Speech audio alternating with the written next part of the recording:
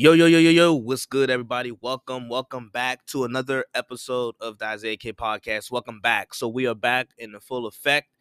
Right after week 4. Obviously, you guys know how we're gonna do it.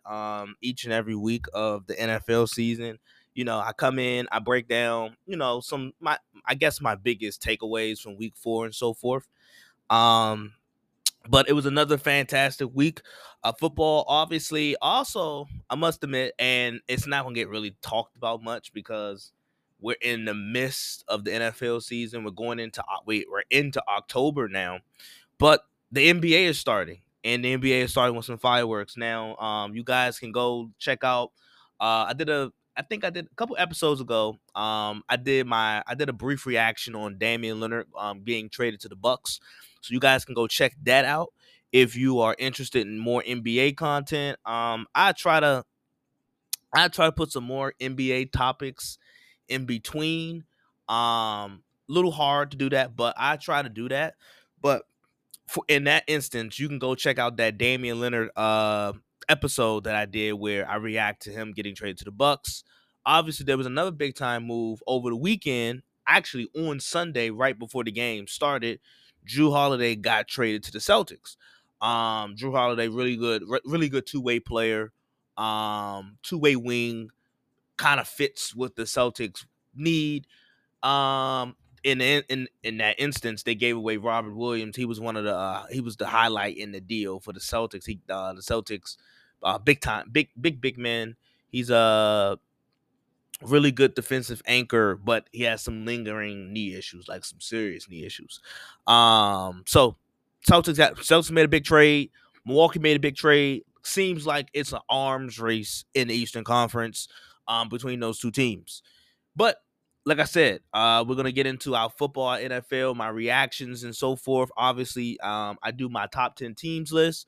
But first and foremost, I'm your humble and highly favorite host, Isaiah Kidd of the Isaiah Kidd Podcast.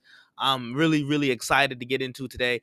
I want to obviously we'll talk about we'll do our little quarterback talk that I do usually, but something that I want to revert back to what I was saying or what I was talking about last week, where throughout the course of the NFL season so far,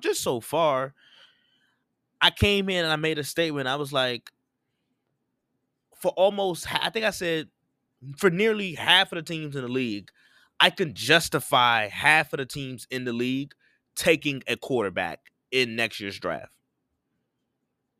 Now, certain teams are going to take a quarterback earlier than others, right?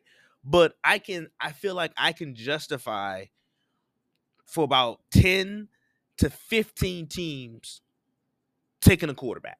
I can justify it. And for obviously like Denver, Vegas, Tampa Bay, they take their quarterbacks relatively earlier than others. But there's also some teams out there that kind of like that you wouldn't think about at first, but not actually a bad idea. That you could justify. I can justify them taking a quarterback maybe in a later round. But in week 4, I found this interesting. In such an offensive oriented league, right?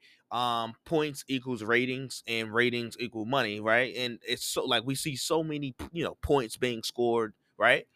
But there were 7 teams in week 4 that failed to score an offensive touchdown. The Giants scored 3 points. The Patriots scored 3 points. The Bengals scored 3 points. The Browns scored 3 points. The Steelers scored 6 points. The Saints scored 9 points, and the Panthers scored two. They scored 13 points. They had 2 field goals and a defensive touchdown. So that's like almost half of the games where like an offense just did not show up. And some of those teams, they were missing their quarterback, like Deshaun Watson. He didn't play for the Browns and so forth. But these other teams are just not Joe Burrow's hurt, but these other teams are just not good offensively. The Steelers, well documented with Matt Canada, just not good offensively. And I want to get into, so keep that in your mind. Keep that, because I'm gonna talk about some offense that's just been putrid and I feel like they should be a little bit better than what they actually are. But Zach Wilson and Justin Fields, as much as I've criticized both, they played really, really well, and they were really confident in the rhythm. And for these guys, I never questioned like the gifts, the physical traits, the physical talents, right? Like Justin Fields, when you pop on his Ohio State tape, like the attributes are there, like the arm strength, like he has the tools, right? Some of the tools are there. Some of the processing, at least at the NFL level, has been slow and working through progressions and reads and trying to be a comfortable pocket passer. That has been a slow evolution, right? And that's been something that he's been struggling with. But in terms of the physical traits, you see him out in the open space. You see him when the pocket is moving. He can make the throws, right? He can make the throws, right? With Zach Wilson, same thing. Like, he's not as physically gifted as Justin Fields, I would say. But you pop on his junior year at BYU, shorter sample size than Fields as well. But you see the tools, you see some of the attributes and some of the traits as to why they got drafted in the first round, highly drafted in the first round, I should say, right? Like you just see that. But with this particular guy that was drafted in the same draft, Mac Jones, unlike Wilson and Fields, you can see their talents and traits, right? You saw that in their college tape. I was saying it back then. I was saying it his first year. I was saying it his second year. I'm saying it now. I don't see it. I always thought Mac Jones was.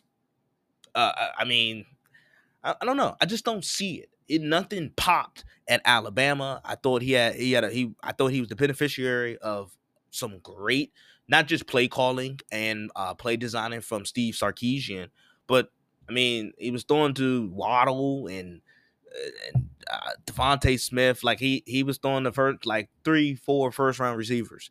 So I get it. Like he had a great year at Alabama, but that was a small sample size. But none of the physical things popped, or like none of the traits popped. Really accurate, but even his best traits, they've kind of like gone away and become like things of weak, like they become weaknesses since he stepped into the NFL. I'm just I've never been a huge Mac Jones fan. I thought it was absolutely ridiculous that Kyle Shanahan even thought about taking this dude at 3. I don't know. I just never saw first round talent from Mac Jones. Patriots take him at 15, right? And the coaches, some of his he comes off very bratty. Some of the antics are just not cool. There was reports that coaches they just didn't seem to be like a fan of him. He got called out by his O line, and he had some character issues or character red flags coming out of the draft, if people remember, right? Um, and I always thought he was a high floor. I thought low ceiling, high floor type of guy with Mac Jones, right? Like high, like his comp is I guess a lesser version of Kirk Cousins, right? But even Kirk Cousins has limitations, and that's okay, right? Because Kirk put up good numbers and so forth. But part of being a limited player or a marginally talented guy is being likable or being being high character. That's part of being a limited player. And Mac Jones, he's limited. I mean, with all of these damn turnovers, he can't even reach his floor. The turnovers are like the turnovers from the Cowboy game is absolutely horrendous. Absolutely horrendous. And I know the Cowboys are really good, right? Like I know they're really good. But are they 38-3 better than the Patriots? I don't know. I don't know. I think they're really good though. I think the Cowboys are really good. But I don't know if they're 38-3 better than the Patriots. But it kind of shows you the regression from Mac Jones since his rookie year. And like I said, part of being a player that has limitations is, you being a likable guy. you being a high character guy. That's part of being a limited player. Like you look at guys around the league, look at quarterbacks around the league, like Dak, who has limited, obviously has limitations, but Dak is a top 10 guy, but he has limitations. But what else do we love about Dak? He's a grown up. He's a leader. He's a high character guy. We don't question it. Kirk Cousins. Like Kirk Cousins has limitations, and we can make jokes about Kirk Cousins. He's a pretty decent quarterback as well, but he's a high character guy. After the quarterback Netflix series, everybody walked away and was like, "Man, it's kind of hard not to root for Kirk Cousins." Yeah, because he's a likable dude. Mac Jones isn't likable. And for you, that's a huge part of being marginally talented. When you are marginally talented, you have less room. The margin for error is already slim because you're not the most talented guy in the world, right? You can be a diva and be a great receiver and like, put up great numbers, right? Because you could be a diva, but if you're putting up great numbers, people can deal with you, right? People can deal with you. But when you're marginally talented and you have so many limitations, bro, you can't be a shithead. You can't be a bad. You can't not be likable. You can't be like low character guy. You can't have character red flags. That's like no, that doesn't work like that. So I always thought you looking at this roster, even when the Patriots made the Bill O'Brien move. I'm like, okay, you get Bill O'Brien as an OC, but I, like look at the skill positions.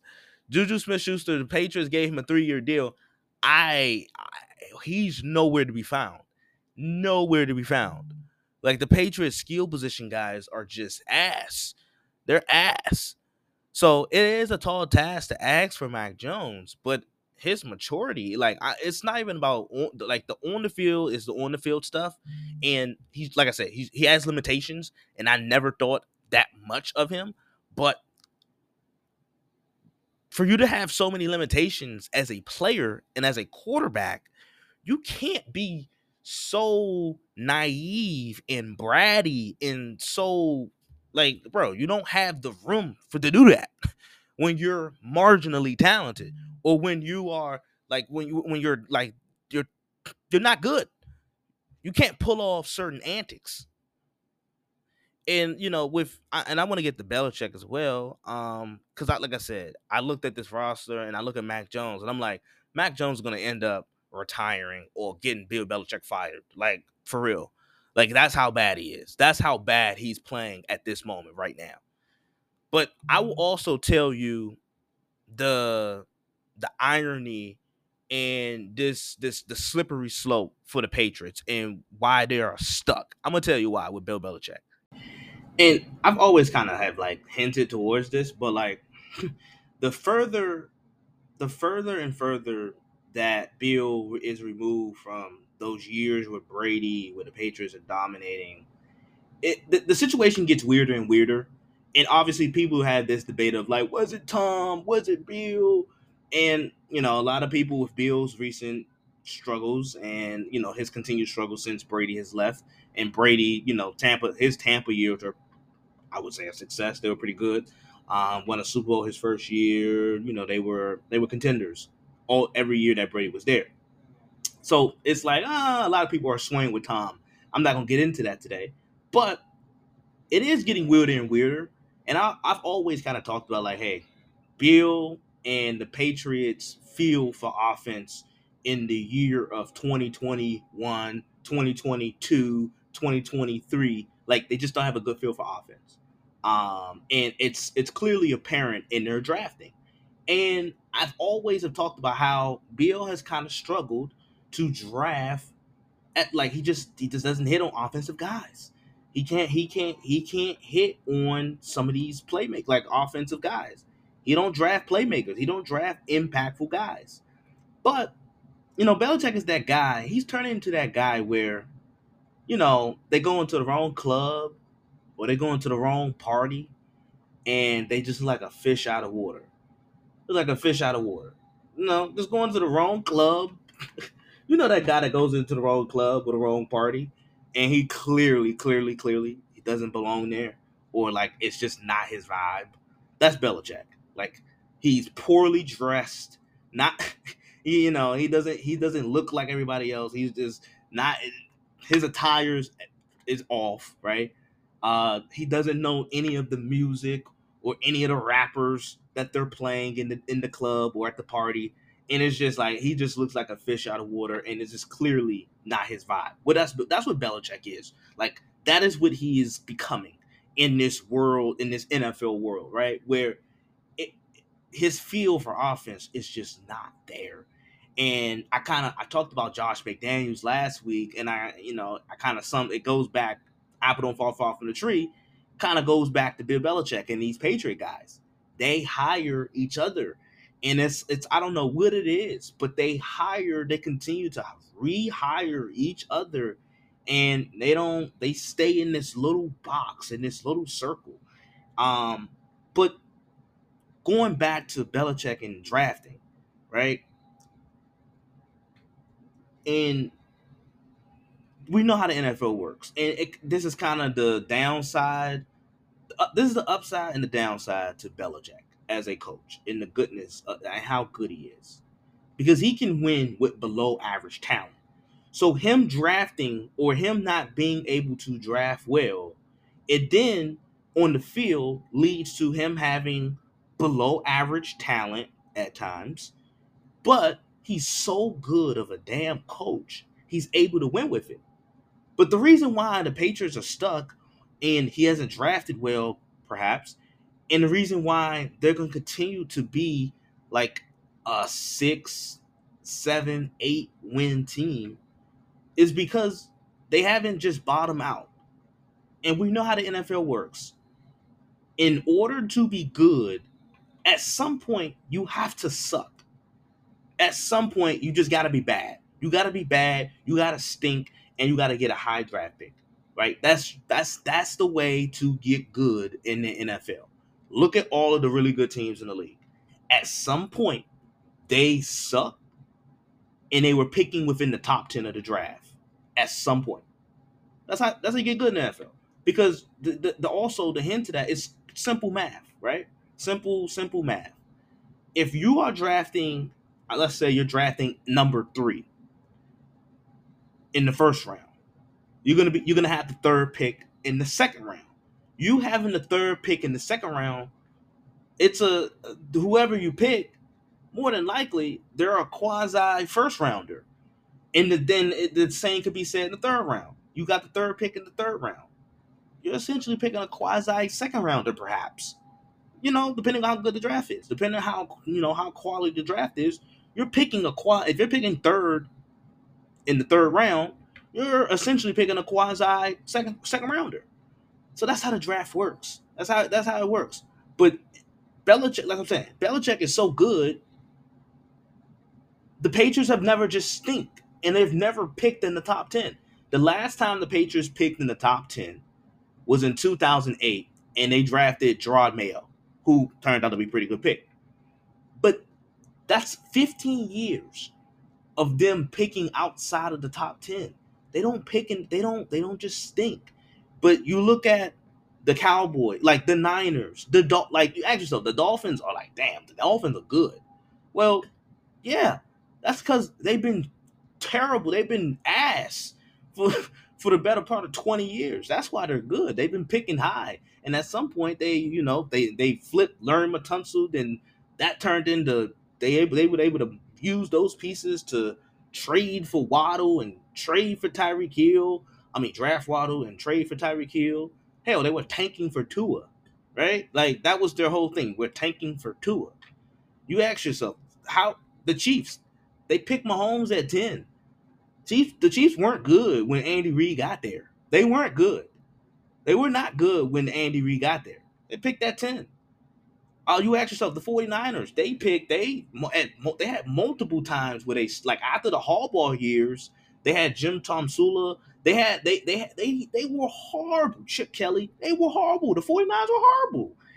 And then they were able to draft in the top, what, five?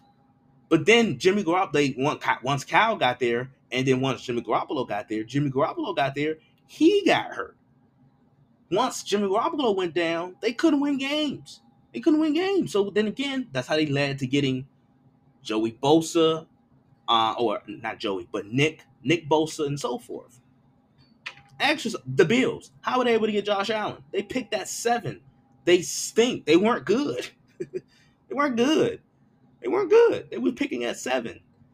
You ask yourself, how did the Cowboys, they've been like, they have like Cowboys go like good year, stink, good year, stink. But they drafted Dak in the 4th round, cool. But in that same draft, they were in that the same year they picked Dak, they picked Zeke.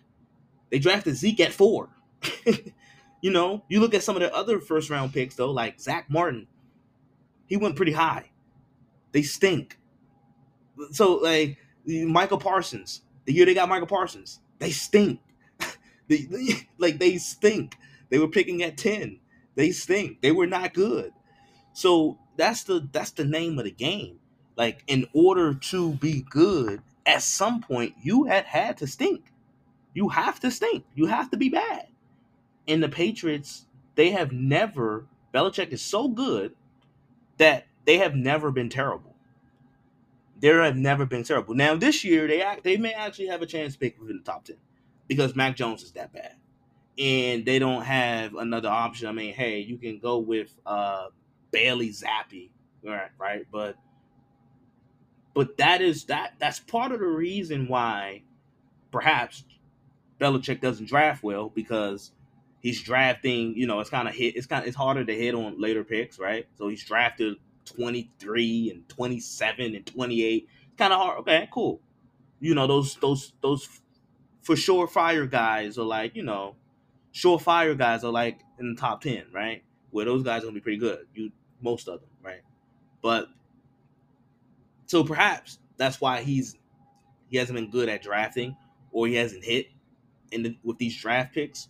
But the other flip side to that is, this is why the Patriots, this is why they're gonna be average, because they're never picking high. They don't ever just stink. They don't ever just win 3 or 4 games. Even when the Patriots are not good, and we look at their talent, we look at their roster, and we're like, man, what in the hell? They still end up winning 7, 8 games. You win 8, 9 games, you're picking in the teens, close to the 20s. And that's where Belichick has always picked from. So perhaps that's why, part of the reason why he isn't a good drafter. But then also, you look, you're like, Patriots are average. They're average because Belichick can win with usually below average talent. He's been able to prove that. But that is a problem. I don't know how this thing works out. I don't know how this thing plays, and with New England. But Mac Jones clearly is not the answer, and they're gonna have to draft the guy. They're gonna have to draft another quarterback, because Mac Jones is not the answer. And let's just be honest, especially in that division where you got Mike McDaniel. You got Mike McDaniel and Tua. They look like a pretty good combination. Josh Allen isn't going anywhere, and I'm gonna get to Josh Allen and the way he played. He's been playing phenomenal, but like they don't look like that. That is not the mold of quarterback that you want in 2023 or going forward. Like that, Mac Jones, him having no escapability, him having no ability to extend plays, or to make something, or to like create something out of broken plays. Like, you don't want that in 2023.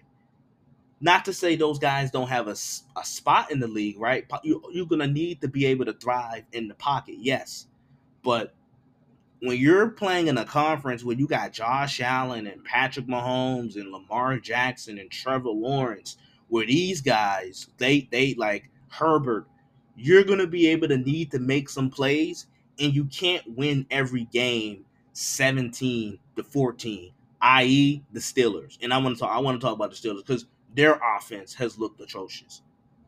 And that I pointed out earlier in the pod in the episode, the Steelers they were amongst the teams that did not score. They did not score an offensive touchdown this past week in week 4, and boy, did I! And I kind of I wish I could, walk it back, take that prediction back. But boy, they are not winning the division. And I think their ceiling is a 9-10 win team. They can maybe sneak into that last wild card spot, perhaps. But this team they're offensively they're just not very good. They're not good enough.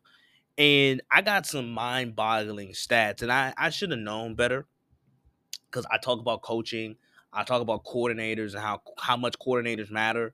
Like, and coaching matters in this league. And as good as Mike McDaniel is as an offensive minded guy, and I'm this don't really sound right now because the Dolphins defense just gave up 48 points to the Bills. But Vic Fangio is one of the best defensive coordinators in football, right? And Mike McDaniel knows in order for him to like really have some real true success, the other side of the ball is going to have to be like legit. Kyle Shanahan has done a great job with not just obviously with he's the play caller, but the defensive coordinators he's had. He's had Robert Saleh, he's had D'Amico, so like pretty good coordinators, really good. D'Amico got a coaching job. D'Amico Ryan's doing pretty good in Houston. He has a good look like he has a quarterback in C.J. Stroud. And Saleh is obviously coach of the Jets. McVay has done a pretty good job. Raheem Morris, as soon as McVay got to LA, Wade Phillips was the DC. He hired Brandon Staley. Brandon Staley was a better DC than he is a coach. But, you get the gist. Coordinators matter. And I completely missed the ball with the Steelers in their offense issues.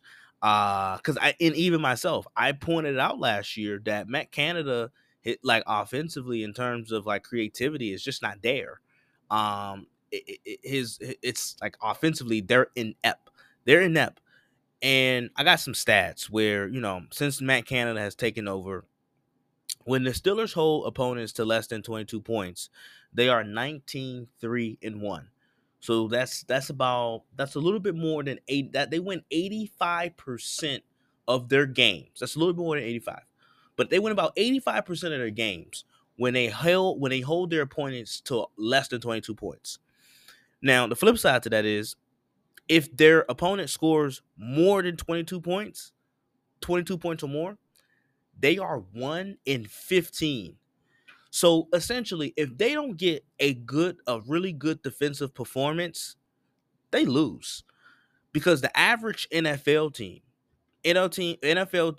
teams on average score 22 points a game. So if the Steelers defense can't have a really good performance, they're probably going to lose. But it gets worse.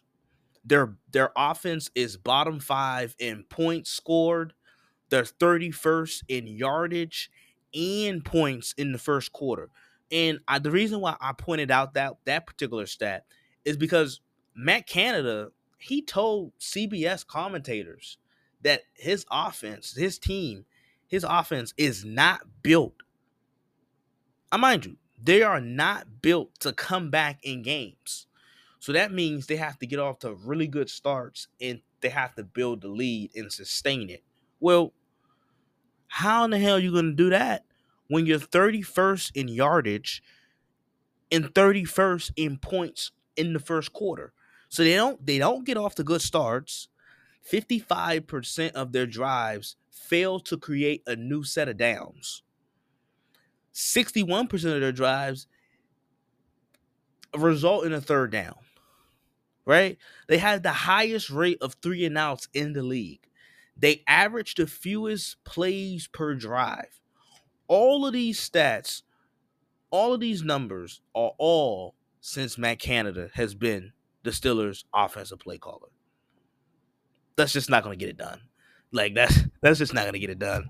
And I wanted to give Kenny Pickett until Thanksgiving to see what what happens. But man, and I can't really even blame Kenny Pickett. It's so much I can like Kenny Pickett. I don't think he's uberly talented, right? I don't think he has like just overwhelming physical traits or gifts. But is he this bad? I don't know. I don't know. And we really can't judge properly when the offensive play calling and the offensive coordinator is so inept. He's so inept. And Matt Canada does not have a good feel for play calling. He doesn't understand how to win games in the modern NFL. And these are kind of like for coordinator, I feel like these are kind of like the three deadly sins. He's predictable, he's not creative, nor is he aggressive enough. Those are like the three, I would say like the three deadly sins for like a coordinator, especially an offensive coordinator, where your offense is predictable. Um, like there's just no creativity. Everything, the concepts, the route concepts are just basic, elementary, and you're just not aggressive enough. Those are like the three deadly sins. If you're like a offensive coordinator, especially, that's just not gonna get it done. So the Steelers they gotta pivot off of this really really soon. Speaking of coaching and why coaching also matters, I'm gonna continue on this. Um, as I mentioned, as I highlighted earlier, Justin Fields and Zach Wilson both had really good weeks. They had really good games despite their teams losing. But I want to talk about Justin Fields because Justin Fields, I think his best game of the year, it ultimately got ruined by his coach. And this, like I said, it goes into coaching. And once again, this is a defense. This is a defensive-minded coach, and I've been critical. I've been critical of of defensive-minded coaches because I feel like they don't always bring the best support, or they lack support when it comes to their young quarterback. And in situations like this, that makes me continue to highlight this point. So the game is 28-28. That's the score. 28-28, under 2 minutes left in the game. The Bears have an opportunity on the fourth down to kick a field goal, take the lead. Right? Now, what's the feeling? What would be the feeling? The feeling would be, hey, Justin Fields had a good day. Justin Fields played his best game of the season, maybe his best game of his career. He took us, drove us down the field. Late game situation. We kick a field goal. We take the lead. He got us the lead. That is the feeling around the locker room, on the sideline. Justin Fields' confidence super high, pumped, cool. Now, as a defensive-minded coach, granted, the Bears haven't been able to slow down the Broncos in the second half. But as a defensive-minded coach, you got to trust your scheme and you got to trust your defense can get just one more stop. And even I don't care what the analytics say or what the advanced metrics say. Regardless if Denver scores, the vibe around the locker room and Justin Fields, his confidence is in a good position. It's in a good spot. But instead, okay, they go for it, and with them going for it, cool. But the play call was not good. Like the play calling wasn't good. Why not do quarterback power, right? So they don't convert on the fourth down. Denver goes down and kicks a field goal. They score. They take a lead. But then you put Justin Fields in position where, like, go win us the game because your defense gonna get stopped. It's messed up, and it's stuff like that where you got to have a good feel, a good sense of the game. Brandon Staley is another one where he coughs up games, and over the past 2 weeks, luckily for him, his defense and his quarterback has saved him. Asante Sam, he saved Brandon Staley this week. Justin Herbert saved Brandon Staley this week. Like, some of these coaches are just around the league. Some of them, not all of them, But like like Brandon Staley, I thought Matt Eberflus made a huge mistake this past week versus Denver, as I just outlined, as I just detailed. Like you gotta sometimes they overthink things, sometimes they don't think enough. Like you just have to have a good feel for it. And with the Chargers, like with the Chargers game, the Chargers play the same game literally every week. It's an absolute shit show. And Herbert, I don't think like I don't know how many people like I'm on the East Coast and I watch the Charger games. I got the NFL Sunday ticket or whatever.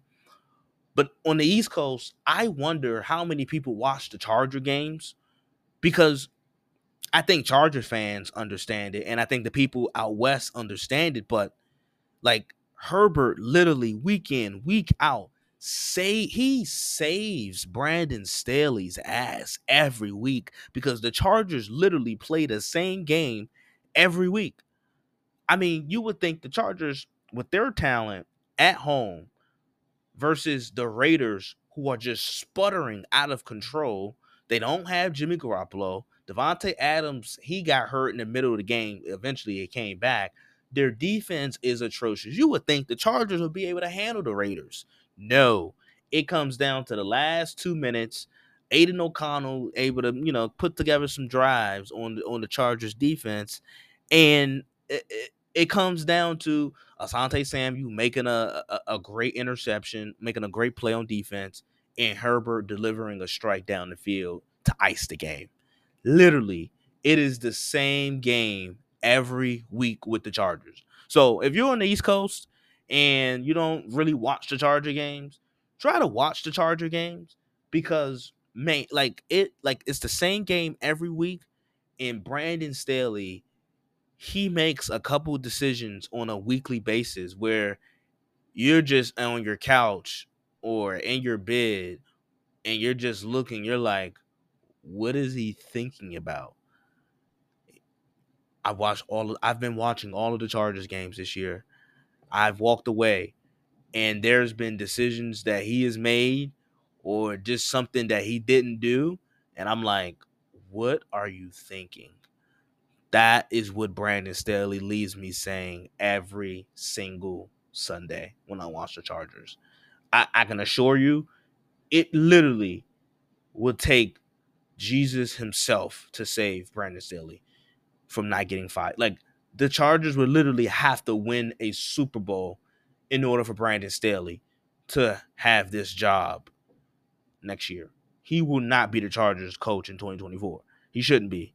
Like, he is bad. Bad. Um, he's bad. So I'm gonna let's see. Let's talk about USC and Colorado. We're gonna shift to college football. So for all my college football people, here you go. You're welcome. And let's say, okay, USC, they go into Boulder and they beat Colorado. They won the game 48-41. That the game wasn't that close, like the score may say, even though caught the Buffs had a pretty good second half. They had a better second half, and SC in the fourth quarter just went blank. Now, we can all agree, right? Like, I don't think there, if you follow college football and if you follow the sport, you can't, like, you cannot disagree. I don't even think it's an argument that USC is one of the best offenses, probably the best offense in America. Like, right? Like, I don't think no one can argue that point. I think that is pretty much like, yeah, like, in turn, we talk about top offenses in the country, USC, Washington, like they're like they're like neck and neck, right? So that can't be argued. And we all know the brilliance of Lincoln Riley and him being able to develop these quarterbacks and make these quarterbacks into Heisman Trophy winners. I think with Caleb Williams on his hands, I think Caleb Williams is special. I think Caleb Williams would be this good even if it wasn't for Lincoln Riley. But I think you mix Lincoln Riley's offensive wizardry and genius, and you mix it with Caleb Williams' generational talent, and you get this unstoppable force where they average 50 points a week, right? So, cool. No one can argue that. And even his offensive staff is excellent. The position coaches, excellent. Josh Henson, offensive coordinator, and offensive line coach, like excellent. Their running back coach McDonald, like Coach McDonald, excellent. Really, really came from Utah. Really excellent coach, right? And the coaching, like I said, the coaching from every position, the offensive line coach to receiver coach, running back, really good. I don't think we can argue that about USC and Lincoln Riley staff. And typically, when coaches they're gonna their strong suit is usually gonna be decide where the better coaching is, right? So like Belichick for years, I thought his obviously his strong suit is defense. I thought he's always had really good defensive minds around him. Andy Reid, his strong suit is offensive play calling. For years, he's had some really good offensive play callers and creativity alongside with him. But in this kind of, I want to talk about Nick Saban because this kind of speaks to his greatness. But Saban has always he's the recruiter, but he's always handled the defensive side of the ball. But what makes Saban so great, and arguably, I don't even think it's arguably, but what makes him the greatest college football coach ever is he's been able to hit on some great offensive coordinators like Lane Kiffin, Steve Sarkisian. He had Bill O'Brien, right? Like he's been able to make bread and butter with some really good offensive coordinators, which is not his strong suit. And I relate that back to USC because time and time again, even at OU, at Oklahoma, his years at Oklahoma, this is a reoccurring theme with Lincoln Riley where his defenses are just not the same. And I talk about how the offensive side, the offensive coaching staff is really good. I just don't think their defensive side is as good. I think they lack. And the recruiting is it's right there, like, but the performance isn't up to par. It isn't up to expectations that we have for USC. And this kind of speaks to Caleb Williams. And and I want to talk about that too. If there's any doubt about Caleb Williams, because I know a lot of people like, man, like I know a lot of people like Caleb Williams, generational prospect. But if you have any doubts, think about what the NFL is at the quarterback position. It's about overcoming, right? It's about overcoming situations and obstacles. And I will tell you this. Granted, I know the offensive skill players that USC have are really good, but think about it. And this is why I think Caleb, and I'm counting quarterbacks that's in the league, I think Caleb Williams is so valuable. If you had the choice of picking, if you combine college football and NFL together, Caleb Williams is within the top 5 of most valuable players. That's including some NFL quarterbacks too, and that's including some really good ones. This is how this kind of speaks to how good I think Caleb is. But over the past 2 years at USC, dating from last year to this year, week in, week out, SC. Granted, I like Mason Cobb. I like Bear Alexander.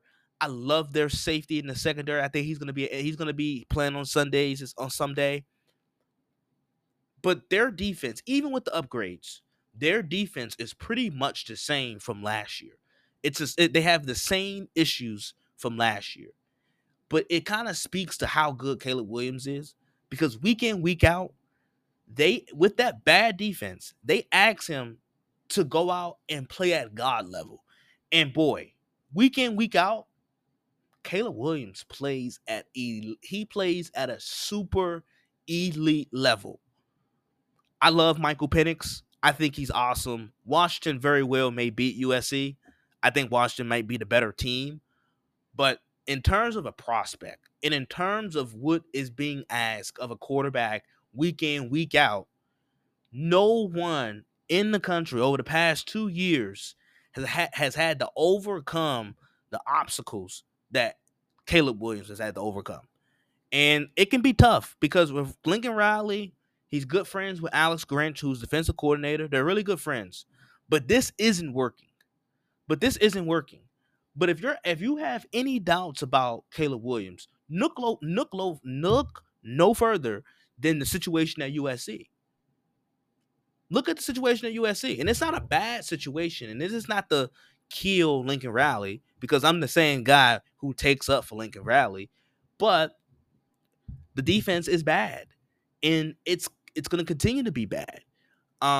Something culturally has to change, in the direction of how Lincoln Riley is thinking. Right, something has to change. But week in, week out, they ask Caleb Williams to play at such a high level where I think even after Caleb Williams, I think Lincoln Riley would have some really good quarterbacks. But I don't know if they're gonna I don't know if you can ask year in, year out for your quarterbacks to play at such a high level. I think Lincoln Riley's really fortunate that he has Caleb Williams, and he's had Caleb Williams for over the past 2.5, 3 years. Really fortunate. But the level that Caleb Williams is playing at is absolutely phenomenal. And at this point, I don't see why he's not the Heisman favorite. I don't see why. But you look at the defensive, like having a defense that's just not good, right? Like they're pretty good up front, but the secondary is really questionable, and you're gonna have to score points. Like look, if you have any doubts, look no further than that. Look at the situation at USC, where Lincoln Riley just can't get the defense right, and Caleb Williams he plays at a super high level week in, week out. And like I said, I'm the guy. I think Lincoln Riley is a really good coach. I think if you couldn't have Saban or if you couldn't have the top, like obviously he's not like top three in terms of in terms of college football, in terms of coaching, but he is well within the top 5 or 7 coaches in college football. He's a really, really good coach. He's a really good coach. But something culturally has to change where he brings a little bit more emphasis on defense. Because if it doesn't, they're gonna be a better version of Texas Tech. Like USC, like Lincoln Riley teams, they're a better version, a high-end version, a souped-up version of Texas Tech, where they score a bunch of points, but can't get no stops. And that's definitely going to have to change with them going to the Big Ten. But this year, USC, they're looked upon as a college football playoff contender. They got to make it out the Pac-12. It's going to be really, really hard for them to make it out the Pac-12 in the gauntlet that they have to play, because they have to play Notre Dame in 2 weeks, I think. Then they got to play Oregon at some point. Then they play Washington a month from now. That Washington game is going to be really interesting. I would probably favor Washington because of USC's defense, but that can go really either way. I think Washington is probably the most underappreciated team in the country, and don't be surprised if you see Washington in the playoff. They are really, really good and explosive. And they're in like USC's offense and Washington's, they're kind of like neck for neck. It's kind of a coin flip, but SC's gonna have to prove their defense. All right, so you guys know what it is. You know what time it is. It's time to do my top 10 teams list of the week going into week 5. We're 4 weeks in. I kind of feel like we know what the like really good like high end teams are. But we got a few good teams that I didn't really expect. But yeah, so let's get into the list. At 10, I have the Rams. I know the Rams are 2-2. And at this point, 4 games in going into week 5, you would have told me the Rams 2-2, I'm like, man, that's probably best case scenario. They've looked pretty good, and I have to admit, this is where coaching matters. I trust the coach and the quarterback. When Stafford is healthy and on, Stafford can really, even with lesser talent, because he's used to that in Detroit, he can get it done. Puka has been phenomenal. 500 yards on the 500 receiving yards already on the season. Him and CJ Stroud like neck and neck for rookie of the year. They look really good. Even in their defense surprisingly has played better than what I expected. They got some no name guys. A lot of young guys in their defense. They're fast, but they're playing better than what I expect. Now I, the sustainability of this, we'll see. We'll see if Stafford can stay healthy throughout the remainder of the season. But the good news is they get Cooper Kupp back. They get Cooper Kupp back. They get Tyler Higbee back. So they're gonna get some more offensive firepower. Rams look to be a little scarier than what people expected. I got them at 10. At 9, I have the Lions. They're pretty good. They're not just pretty good. They're really good. The Lions are really good. I like what they're materializing into be. I think outside of like the Niners, Cowboys, Eagles, if you're trying to look for like that next best team in the NFC or another playoff caliber team in the NFC, I truly think the Lions have to come to mind first. After those teams, like the Lions are right there, they're right there. I don't know if they can beat those teams in a playoff game, but I think it would be good. But I'm impressed with their defense. Their defense has taken so much strides, and it's still not the best defense. They still don't have like high end guys. Even though Aiden Hutchinson, he's turned into a premier pass rusher. But they look really good. I got the Lions at 9. At 8, I got the Seahawks. The Seahawks only have one giveaway on the season. They have 16 sacks, and yet they've drafted another star corner. So the 16 sacks, I'm surprised about that because the Seahawks, for the longest time, haven't been able to generate a consistent pass rush.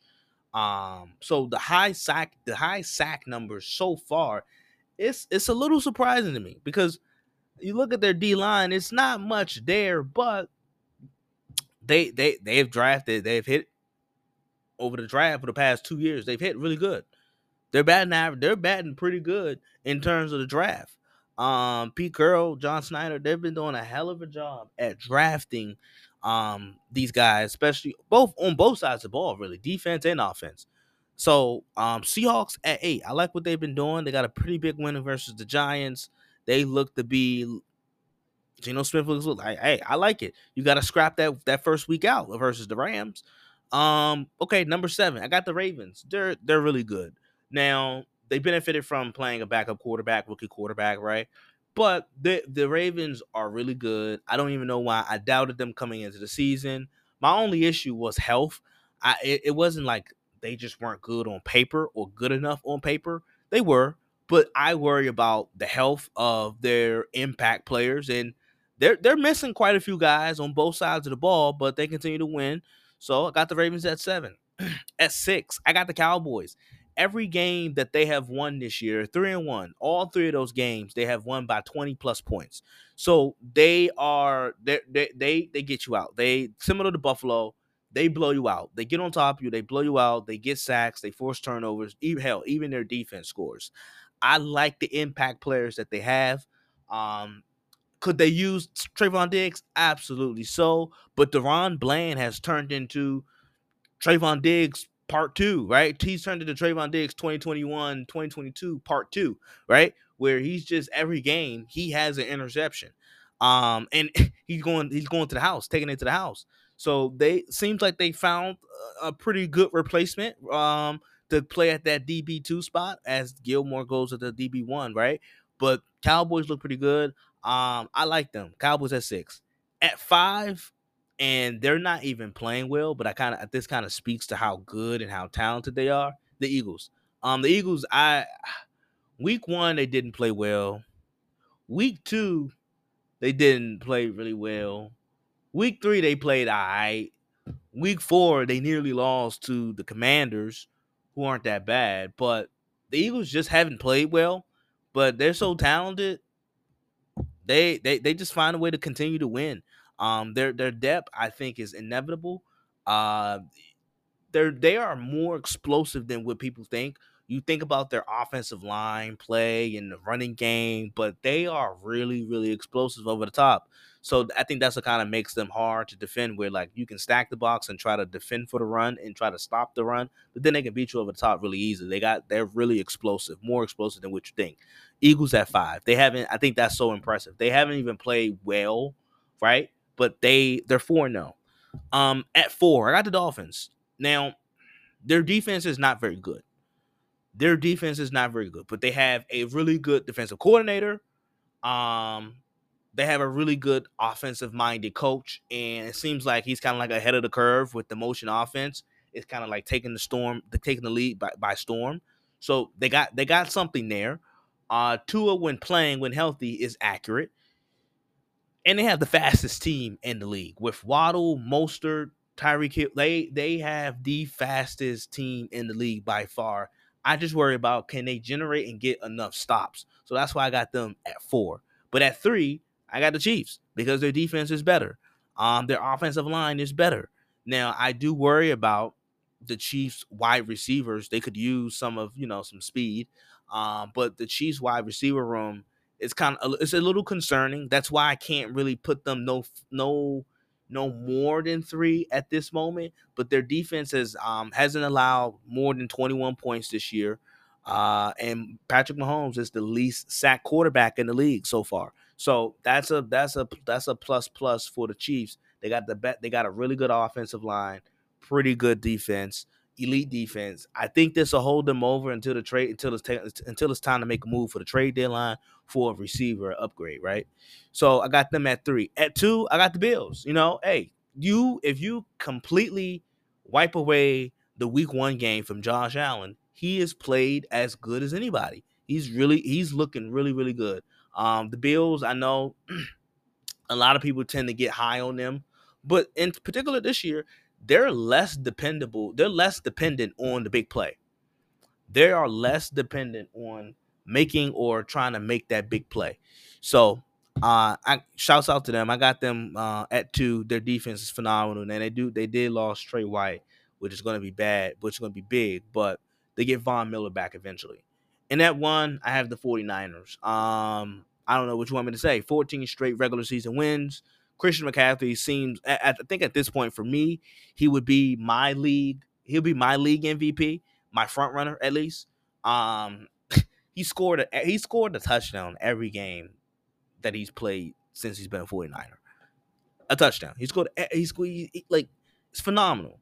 Absolutely phenomenal. I think he has 21 touchdowns since he's become a 49er. Like he's been on a roll. It's like McCaffrey's like abilities mixed with Kyle Shanahan's creativity. It's like a match made in heaven. So I got the Niners at 1. They got Hall of Famers all over the place.